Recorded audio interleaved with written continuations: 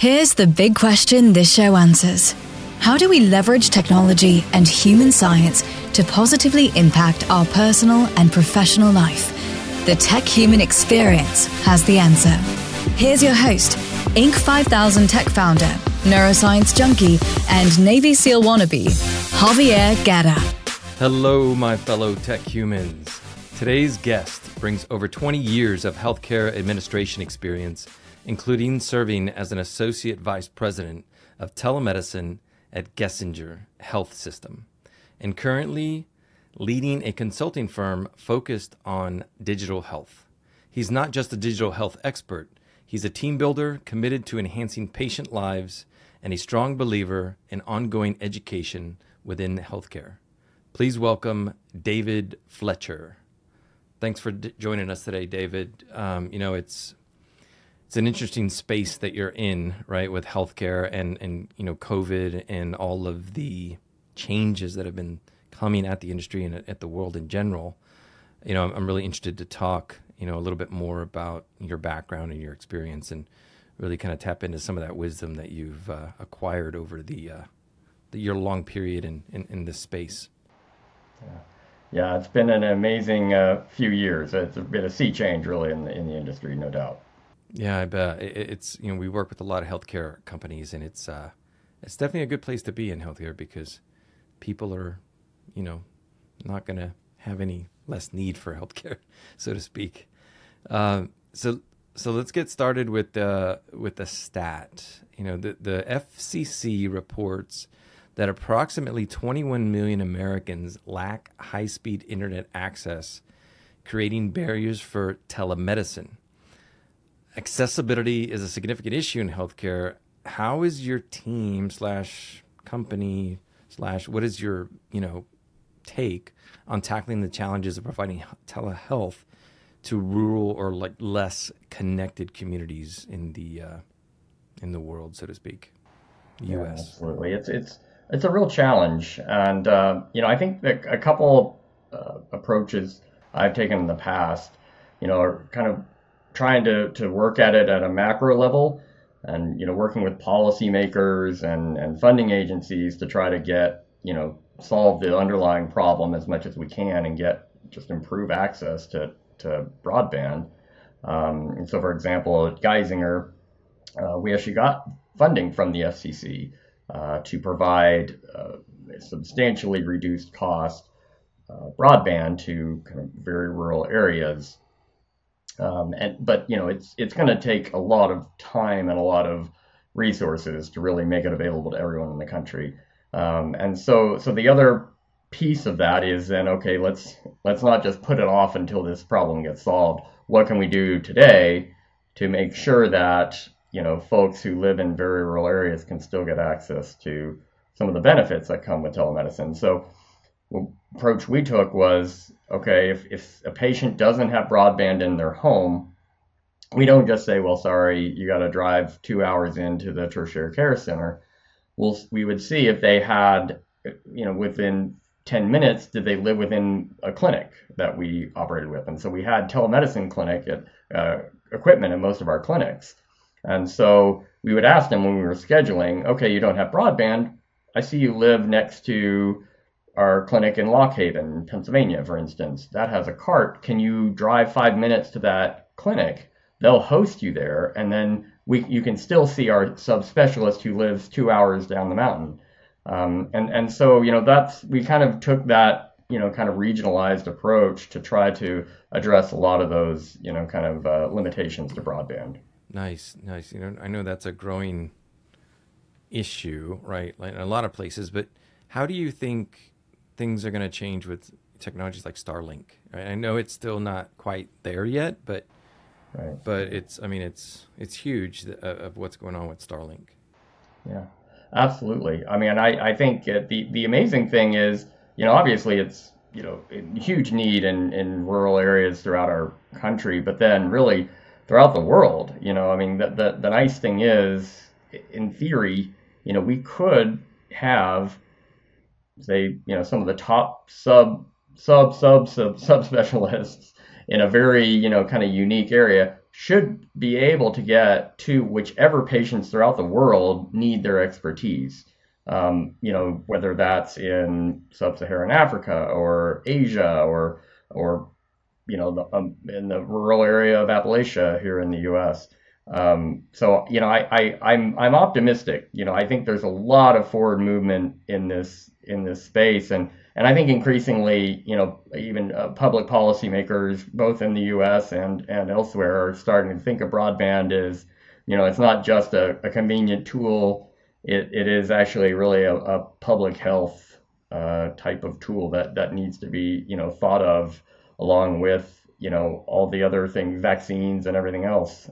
It's a vital part of how we're delivering healthcare across the world these days. Yeah, it's still almost surreal about how COVID has shifted everything. Things that I didn't think were going to happen for another 5 years. It's almost like they immediately happened, and everything shifted like overnight. It's crazy. So let's dive into today's topic: universal telemedicine, bridging gaps and challenging assumptions. In this episode, we'll dive deep into how designing telemedicine with the patient in mind can drastically change the healthcare landscape. David Fletcher with Geisinger Health System will share survey data and real-world examples that demonstrate why telemedicine isn't just a convenience for young technology enthusiasts, but can provide significant benefits across a wide range of demographics. So David, this is, medicine in general has always, been an interest of mine. As a kid, I wanted to be a doctor. I was pre-med. And so this is all very interesting to me. So I'm going to try to contain myself and not take us off track to kind of your area of expertise. But really, when it comes down to designing user experience, what role do you feel that user interface and user experience plays in building trust and comfort for telemedicine users? Yeah.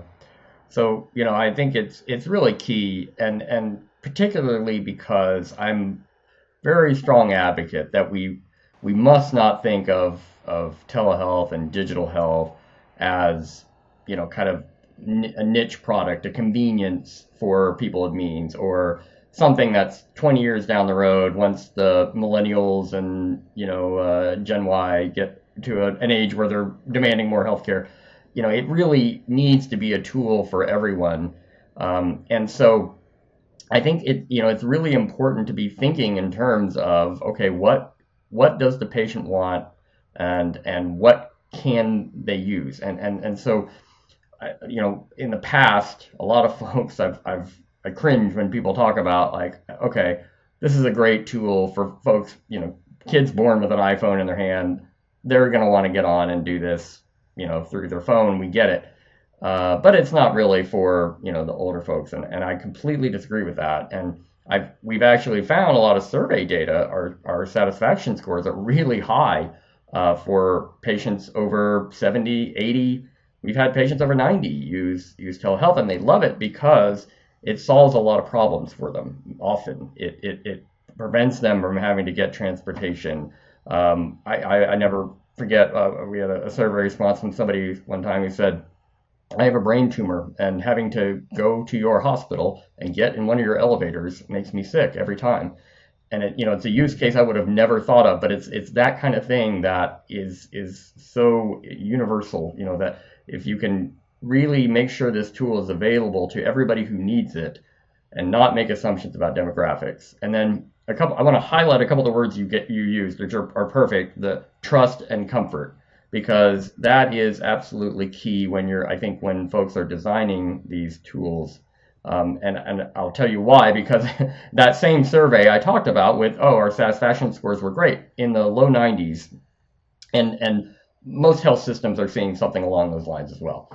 But when we ask our patients, okay, great, you love it.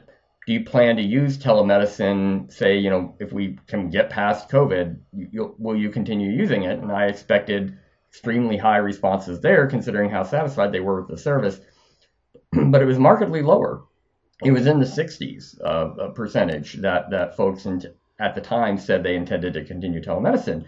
And so I was curious about that disconnect. And so we asked them, okay, what concerns, if any, do you have about telemedicine? And the number one response was, well, I don't know that it's as comprehensive an exam as I get in person. And so I think that that trust and that comfort level, it's important to build that in. We have to think about what is going to make a patient feel like this is a true exam. We have to build in the elements of an in-person exam into the video exam as well, so that they feel comfortable that they're actually getting a full service and it's not just an emergency done because of COVID or some sort of public emergency.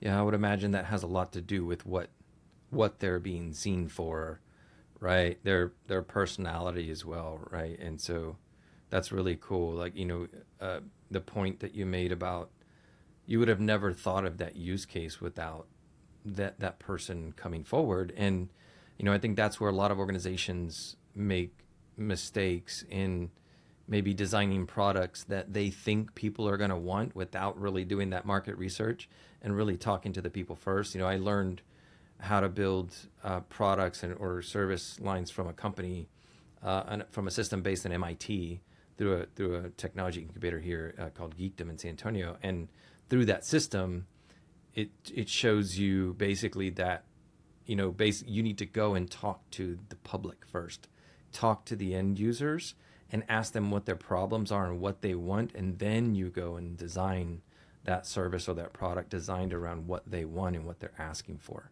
And I think a lot of times as leaders we forget that it's not about what we think, it's about what they want.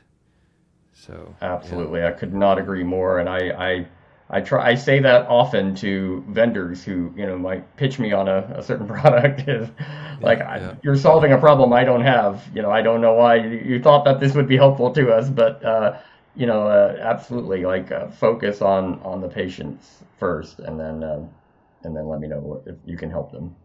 Yeah, absolutely. So of course AI is a hot topic right now, and technology is advancing so quick. How do you think machine learning algorithms improve the diagnostic capabilities of telemedicine? Yeah, absolutely. I mean, I think there certainly is a lot of potential there, and of course, what you're getting a lot of ink written, spilled about. Oh, this is this going to replace doctors? Is AI just going to totally diagnose and give you a care plan? I've worked a fair amount with some AI tools and chatbots and things like that. And I'll be honest, I think we're still quite a ways from that even being a realistic consideration. However, I do think even as we sit today, there is a big role for AI to play. And the way we used it really was mostly about kind of triaging and guiding the patients to the right level of care. So the tools are good enough to kind of know if it's really acute, emergent. It's not necessarily going to land on the exact right, ICD-9 diagnosis code, but it can give you an idea of the acuity. And it can also, the other nice thing is it can handle things where, the patient is just looking for an answer for something. They want to know where to find their doctor's office, or they want to make an appointment or something like that. The chatbot's really good at then saying, oh, this has nothing to do with symptoms, but I can guide you over here. And so I think there's still a big role to play, and particularly for a lot of health systems like Geisinger, where it's difficult to recruit to that area. So there are some subspecialties where we don't have an overabundance of access. And so there are national studies that show that even with a referral coming from a primary care provider, a skilled provider, 30% of referrals end up being medically unwarranted.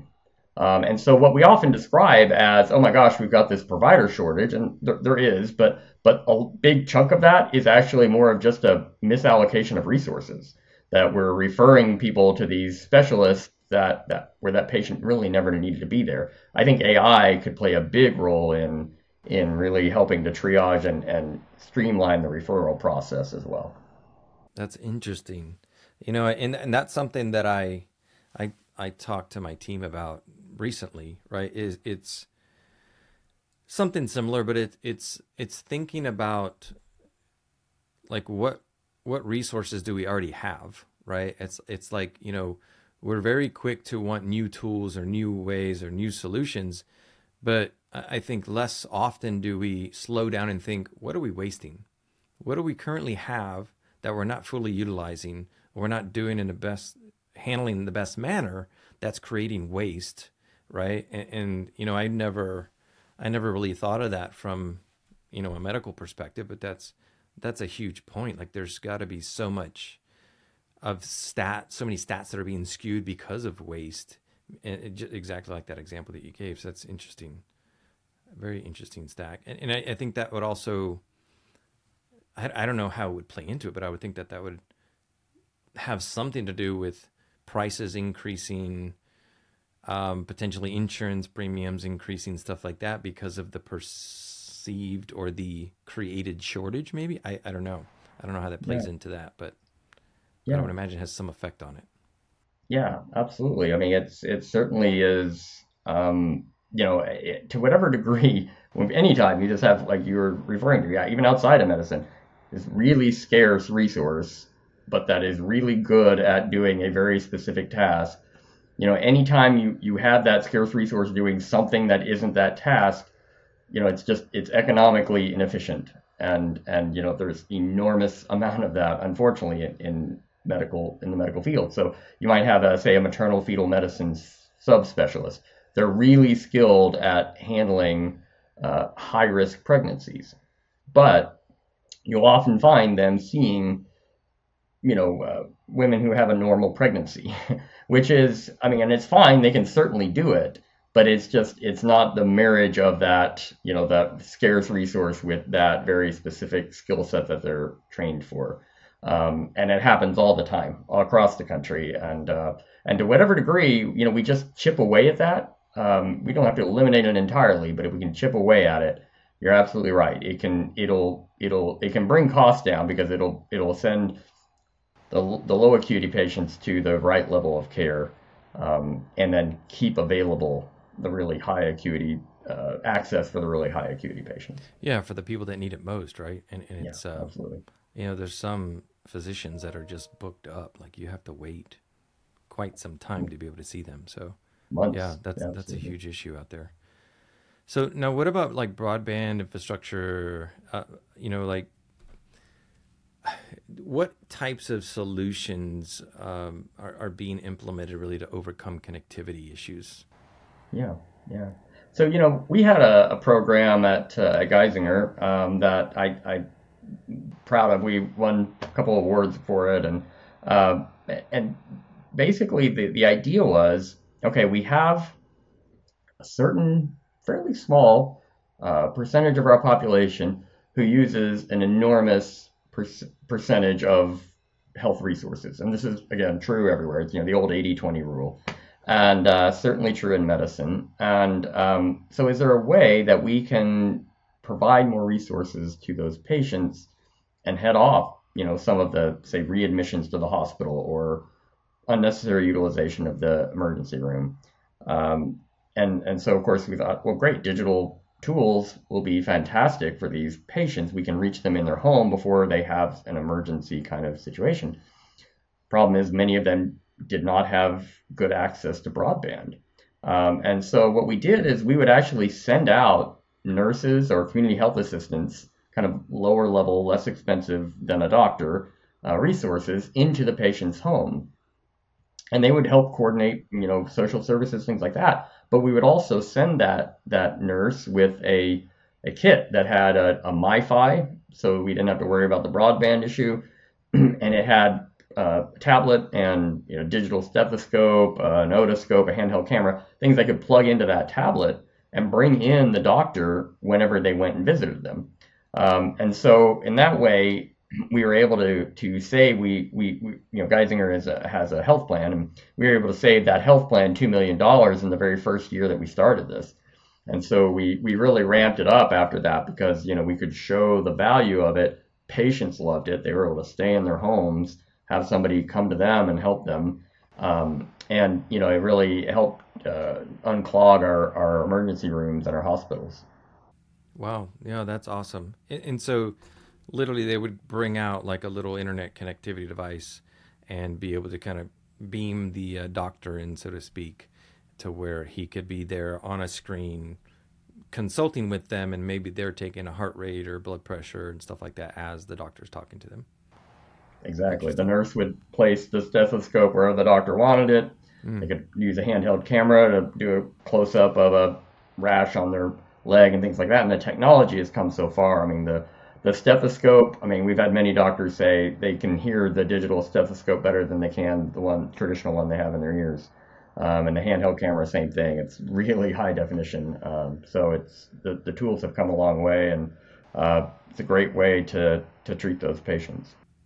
That makes me think about one of my son's friend's dad is a radiologist, and they're leveraging AI to read X-rays, right, or be able to identify things in certain types of radiology screenings.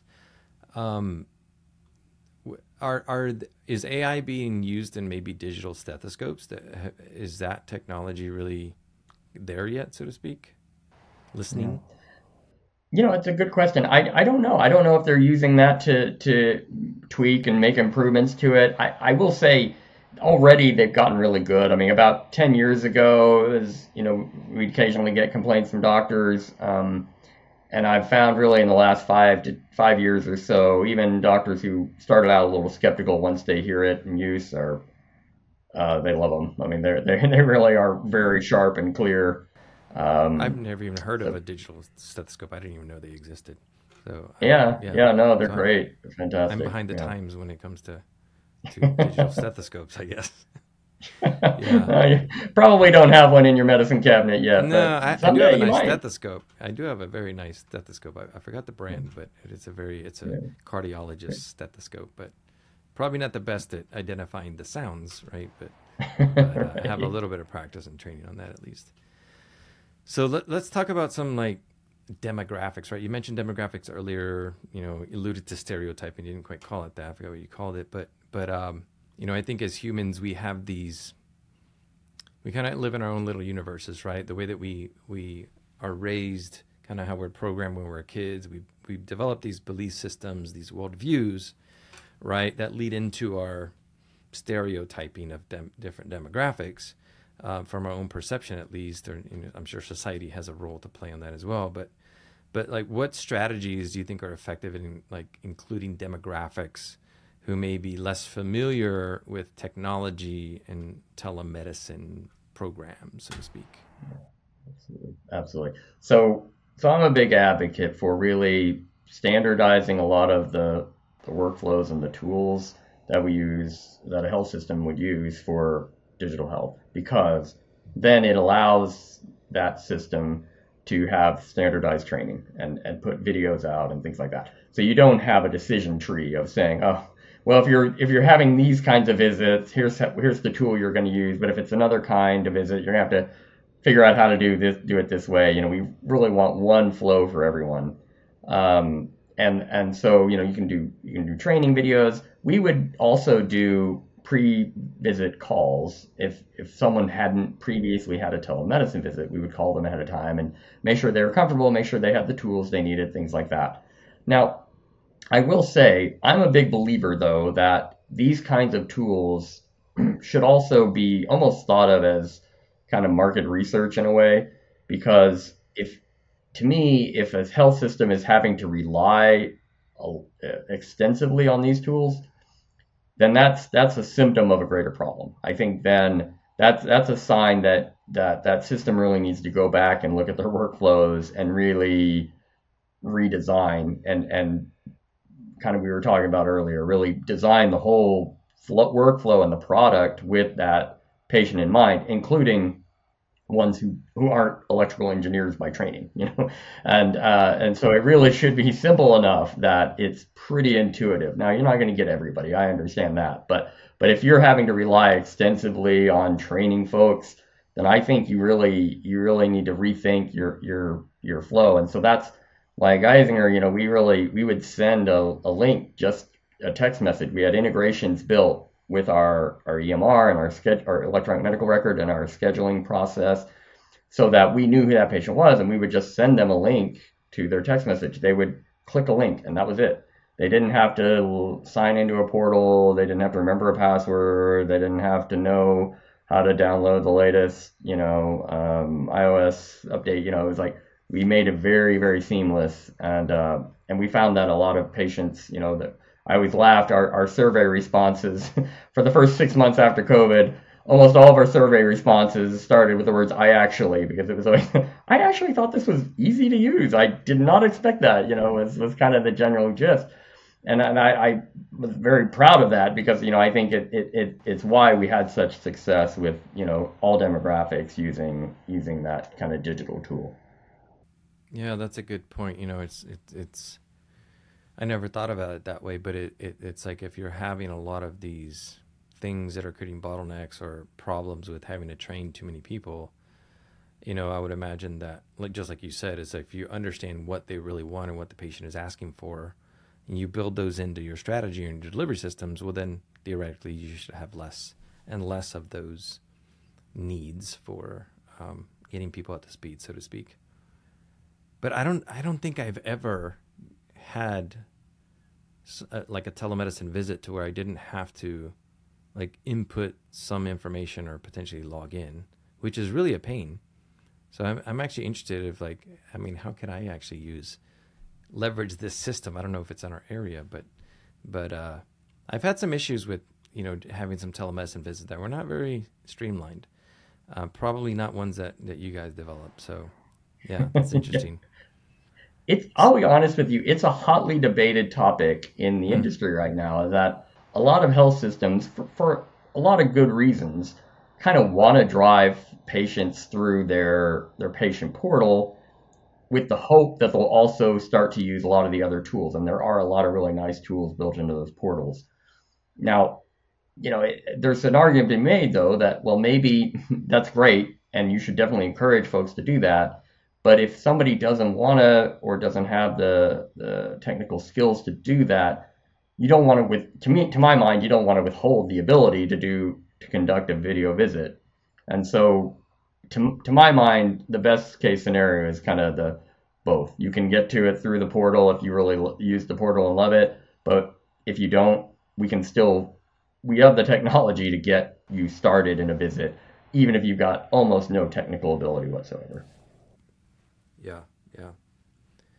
So, let's talk about telemedicine versus traditional on-site, right? You have to come in to visit the doctor. Can you help us understand maybe kind of that dynamic and maybe some pros and cons, or just maybe how it one way and could enhance the patient relationship, so to speak, patient-doctor relationship? Yeah.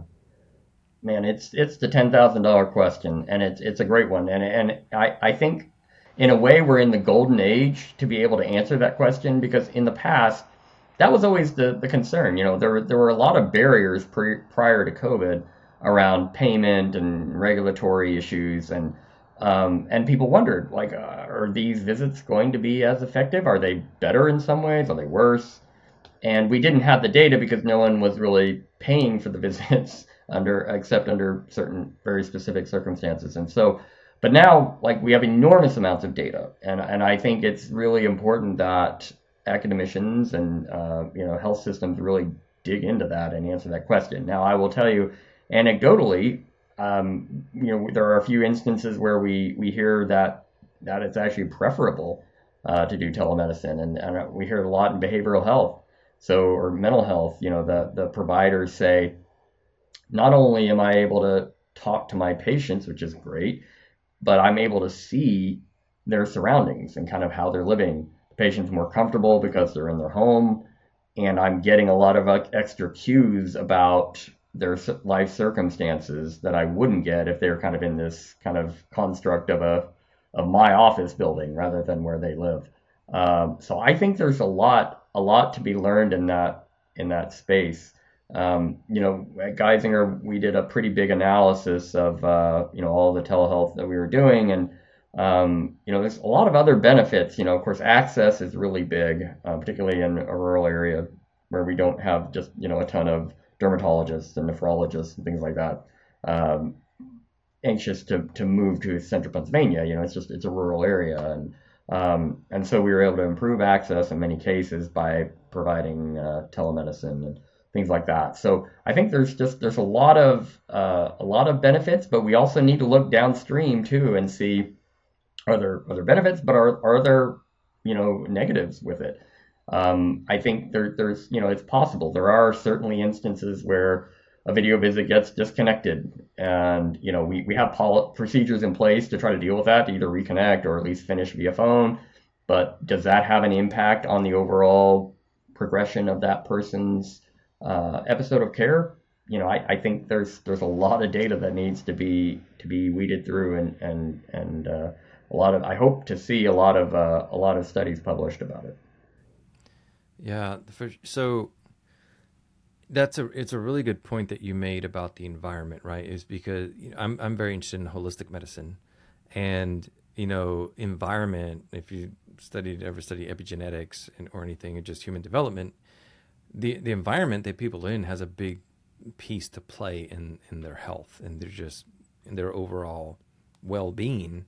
And I never really thought about that, is like you're getting kind of a peek into their world in a sense, if you could see some sort of background or hear some, what's going on.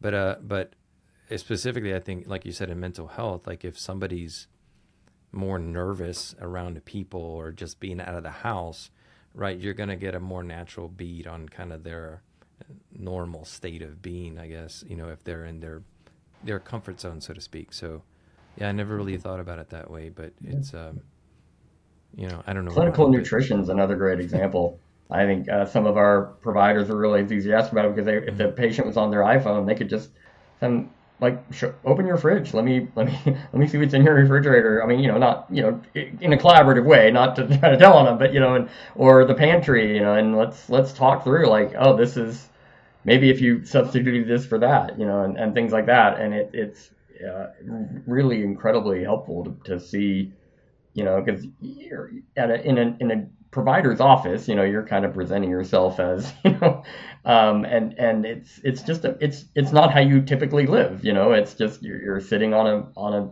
cold steel bed, versus really kind of in your home, and can really show, like, here's what I'm actually doing on a daily basis. Is anything I can do to help improve my health. nice. Yeah. So, with this shift that we've been talking about towards more client-centric healthcare, what are some of the outcomes, like improved outcomes for patients because of this shift that's been happening? Yeah, yeah. Well, so one really good example, I think, is again in behavioral health, but the no-show rates have gone down. At least at Geisinger, they did for telemedicine visits.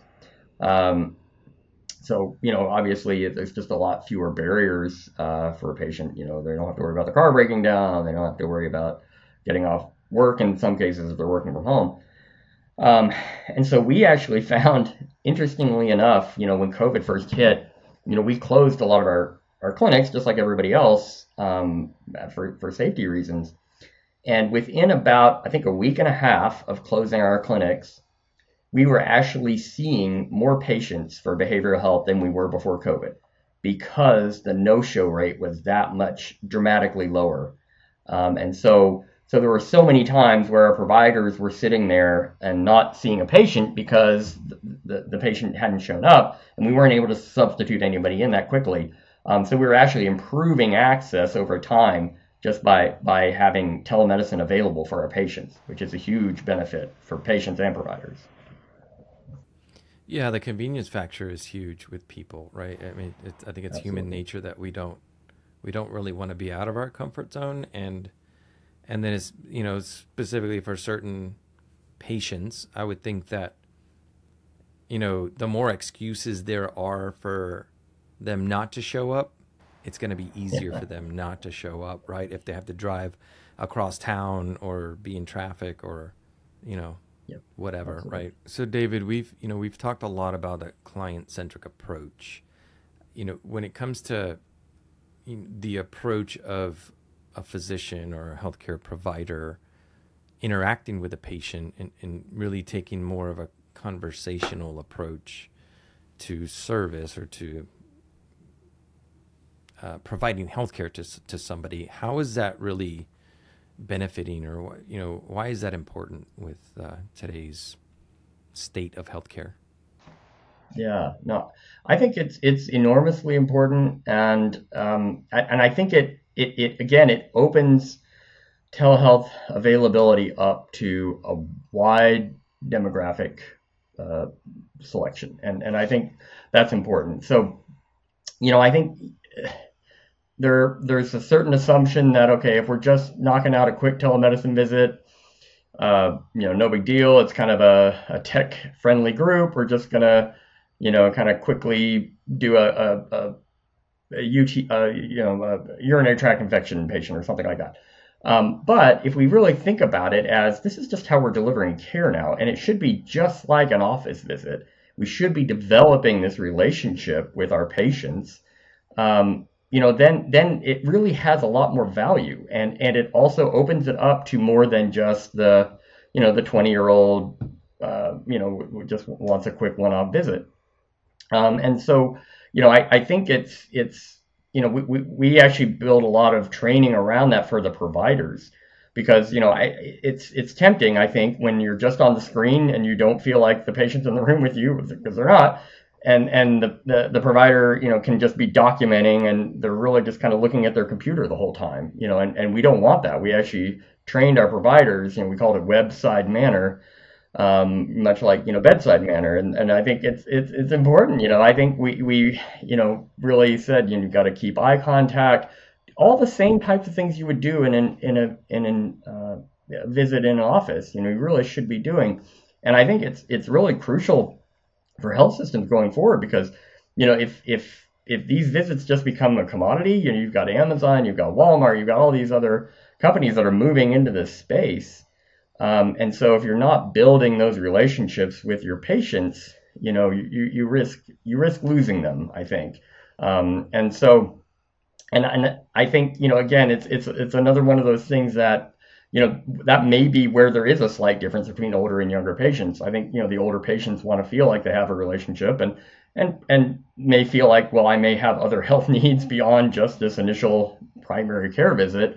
I want to know that I've got a provider who kind of knows what's going on with me, and so I really think it's important to build that in, and so that the patients really do feel like they're getting a full visit when they talk with a provider, whether it's via telemedicine, whether it's in person, should make no difference.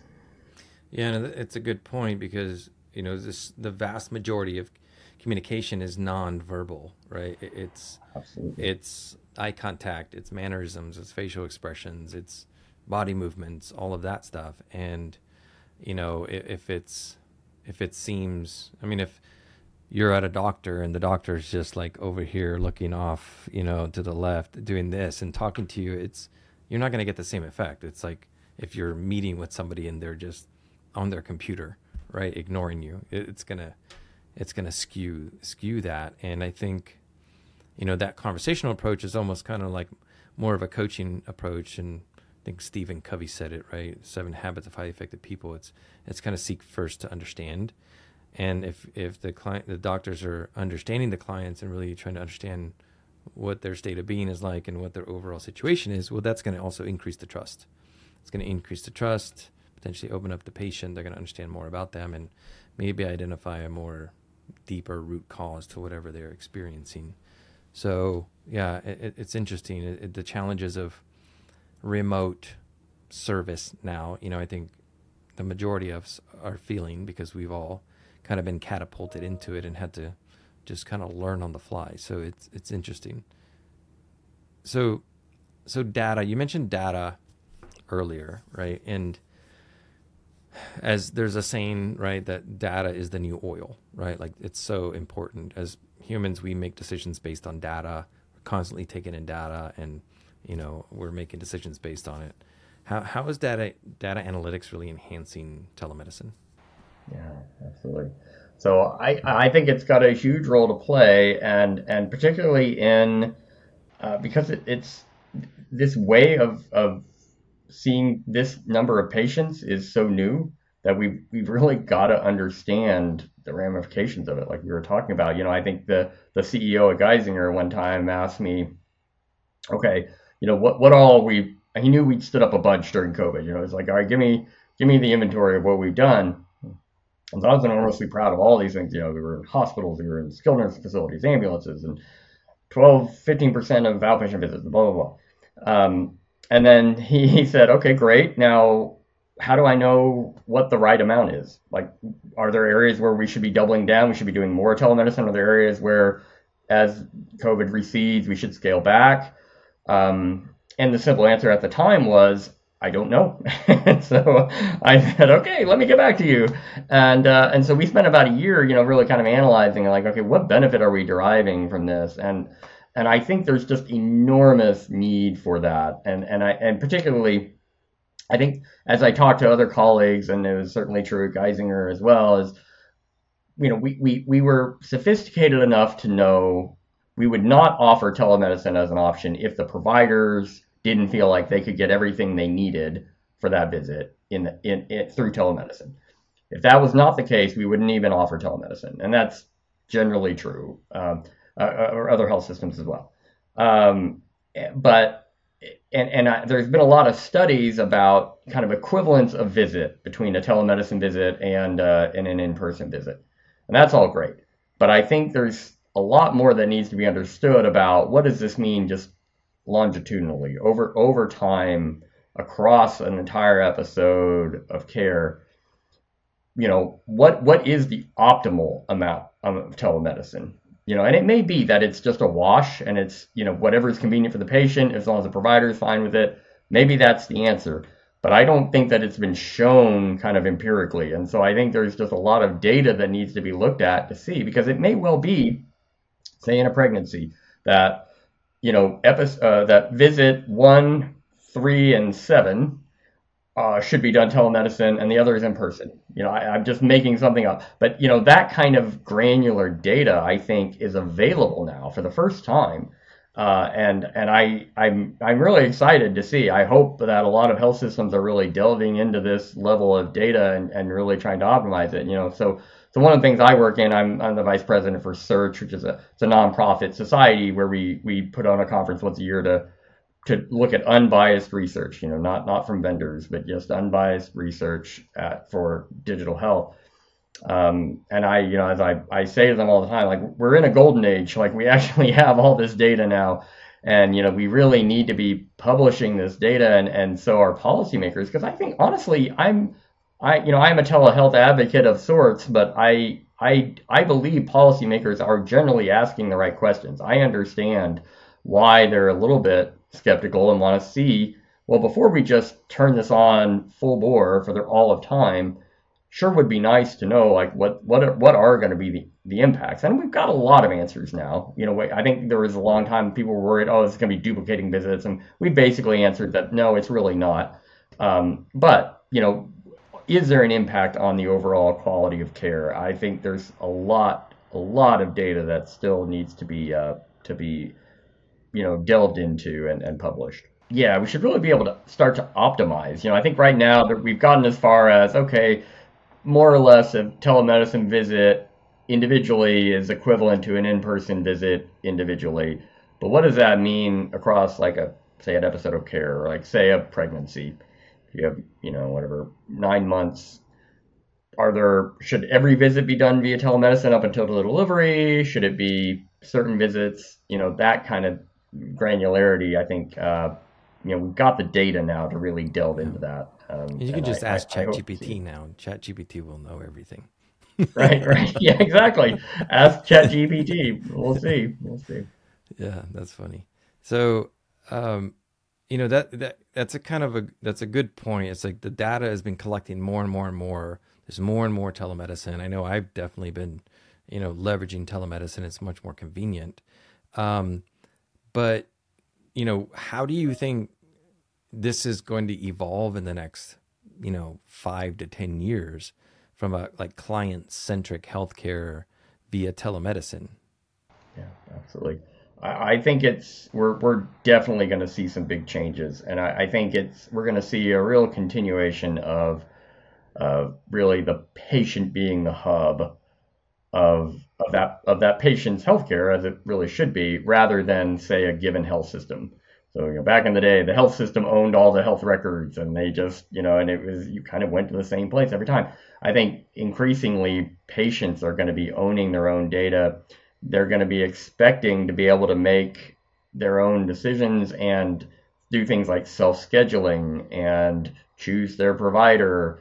It won't just be calling a phone bank and be like, okay, who can you set me up with? I think patients are going to be able to expect to really drive a lot more of those kinds of decisions. And so, I think it's going to be really important for, kind of particularly the smaller and the medium-sized health systems to really adapt to this. I mean, I think, by and large, the larger health systems, they've all got chief digital officers, and they've got, they've built up a lot of infrastructure. And I think in the past, we've always, those of us in telehealth have often thought this is going to be telehealth will be a great equalizer for some of these smaller systems, because they'll be able to get access to subspecialists that, it wouldn't make any economic sense for them to recruit full time.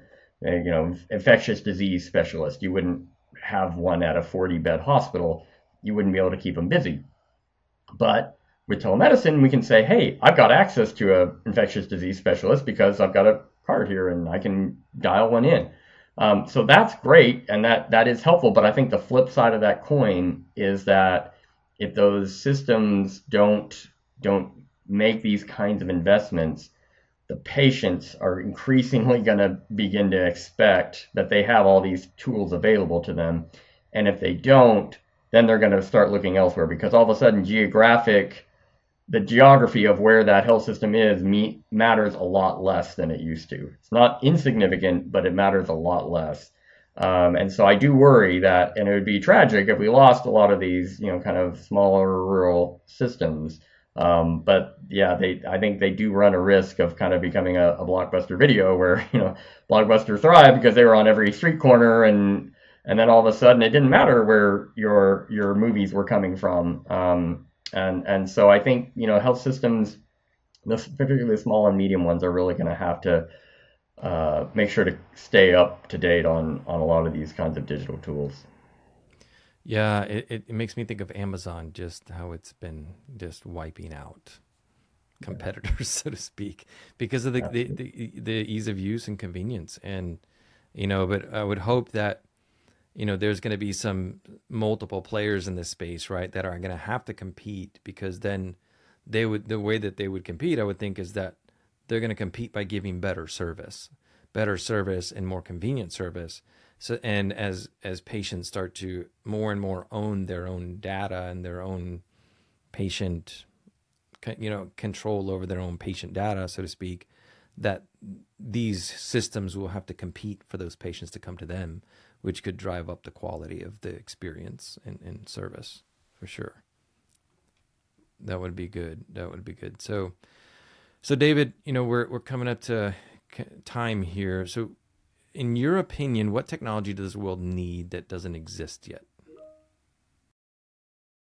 Boy, I think we're at this kind of pivot point with, we have all this data now, and we've got to figure out how to make sure it's usable. And I think the urgency for this has really been amped up by, all the AI and this kind of, these new tools that are coming out. And there's a little bit of a disconnect between these two things, because if the data is messy and has, a lot of irrelevant pieces in it, then you're going to get bad answers out of whatever tool you're using, whatever AI process you have. And everybody's heard the stories about the legal case where, it made up a case that had never happened before, things like that. And we kind of snicker about it. But, in healthcare, it's a huge deal. If if the AI is confidently telling you something completely wrong. And I think there's a huge risk of that because first half of my career, I actually worked in data analysis and claims analysis and program evaluation in healthcare. And so I can attest, and many people could as well, but that, claims data and things like that, really messy. A lot of really easy to come to the wrong conclusion just looking at raw data. And so I think there's a real need for both kind of cleaning up data and figuring out, being able to cull out data that's not relevant and only send to providers, decision makers, clean and relevant data.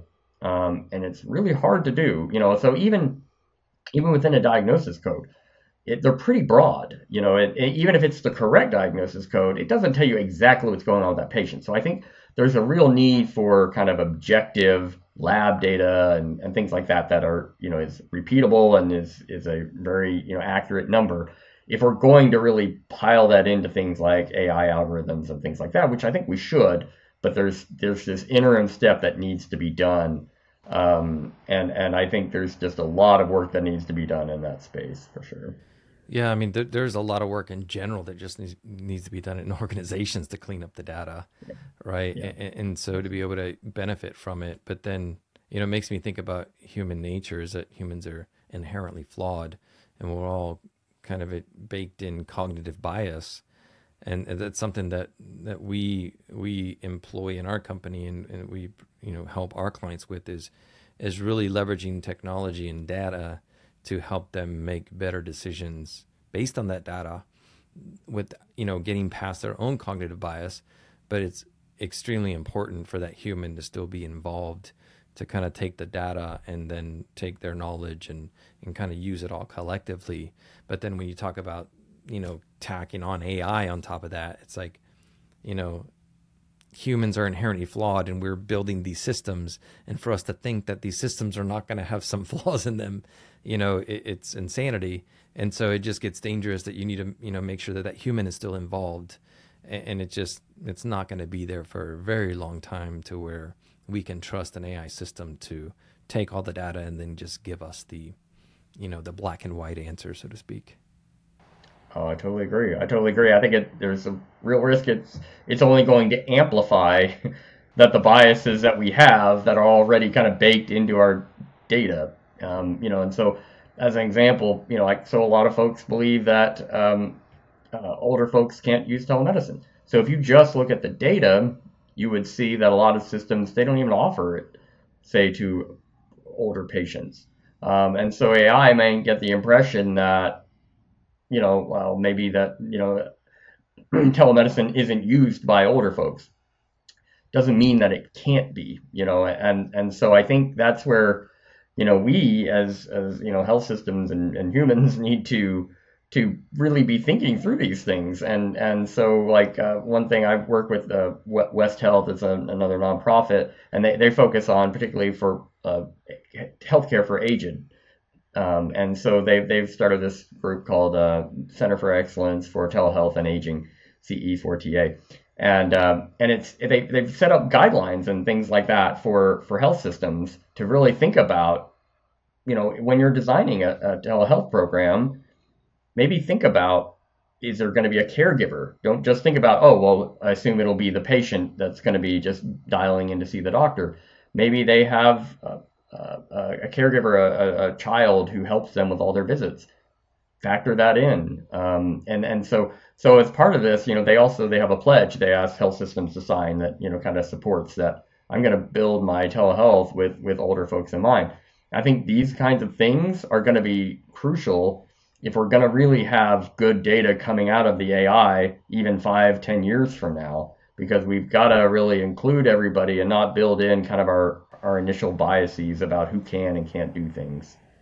Yeah, it's interesting to see how all this stuff's going to play out. It's it's still kind of surreal about how COVID's been playing out, but then the power of ChatGPT and that coming out and the accessibility to so many of these tools now is just like, it's still kind of surreal. But we'll see how it plays out over the next few years for sure. So David, Thanks again for joining us today and sharing your insights. Very enlightening. A couple more questions here, and we'll wrap it up for today. But, I'm curious we covered a lot of topics. You have extensive experience in the space, obviously. How do you hope to help advance patient-centric care? So, what I'm really focused on now is, I'm doing consulting with a lot of, with health systems and like West Health, like I mentioned, they're doing a lot of work for telehealth for aged, and I work with them quite a lot. Again, I definitely encourage everybody to look and sign that pledge if you agree with me that telehealth should be available to all demographics, including older patients. And so I've got people. I'm certainly very happy for folks to reach out to me on LinkedIn. I'm David-Fletcher-Telehealth, and happy to share anything from my experience. Like I said, I'm doing consulting, and I also kind of affiliated with Pivot Health Advisors. So my expertise is really in telehealth, digital health, healthcare workflows. But I also know people who do things in HR and crisis management and things like that. So either if I can't help you, I probably know somebody who can. So happy to have folks reach out and help in any way I can to really kind of advance this cause, because I really deeply believe that these tools can be used by just really any demographic, older, any sort of economic status. We've just got to think about how we design the tools. Yeah, think about the overall solution and how to get it to them. Well, again, really appreciate your time, David. Listeners, be sure to check out David's work and follow him on social media. Website links and social handles will be in the show description. And finally, David, as a leader in tech, what's one piece of actionable advice that you can give to emerging leaders, really that are just starting to navigate their own paths in the telehealth field? So, story I always like to tell is, kind of one kind of career detour I took, but I learned a great deal from it. And so, the main thing I always tell folks is, particularly in healthcare, to my mind, you almost always have two major customers. You have patients and providers, and you have to kind of think of both of them in everything you do, because what the providers do often impacts the patients in a major way, and patients tend to rely on providers for their expertise. So it's important to think of both of them together, and any kind of tool or new workflow, whatever you're looking at, I think really you have to look at it. Are you solving a problem for at least one of those groups, and preferably both of them? Because if you're not, if you're just kind of enamored of kind of the new toy and you try to throw it on top of them, it's not going to work. So the example I give is I worked for a startup in Nashville, Tennessee for a while, and years ago. And disease management was kind of all the rage at the time. It was this kind of burgeoning industry. And the idea of it was, oh, we're going to find people who have, had a heart attack last year, or congestive heart failure, or diabetes, something like that. And we have this bank of nurses calling them, and they'll kind of talk through life choices and things like that, and get them on a healthier path. It's a great idea in theory. But what we found was the patients didn't really want to sit there and talk about their disease states with a nurse who they didn't know at all. And so it was good in theory, but we didn't kind of start from, is this something that the patients really want? Payers wanted it, but the patients didn't really want it. And so what we found was all the cost savings that these kinds of programs were showing were just regression to the mean. It was just, if somebody had a heart attack last year, they probably weren't going to have a heart attack this year, whether you did anything with them or not. And so it really, I learned a lot from that, is that don't just build this whole company or solution around what something in theory sounds good, like, oh, this will save money. You really got to start with, are you solving a problem that the patients and the providers understand and want solved in a way that works for them? And so that's how I've really always tried to, any sort of I stay very abreast of all the new tools and programs coming out, but I always look at it through that lens. Is like, is this solving a problem for providers and patients? and is it a tool that they'll enjoy and really want to use? Yeah, and it's a tough one, right? Because we get excited about how we want to serve or help, and we have to just slow down and look at it from another perspective. We need to look at it from the perspective of who we're trying to help, right? So thanks again, Dave. Really appreciate your time. Audience, don't forget to help your fellow tech humans. Share this podcast and follow me on LinkedIn at Javier Guerra 360. See you next time on the Tech Human Experience.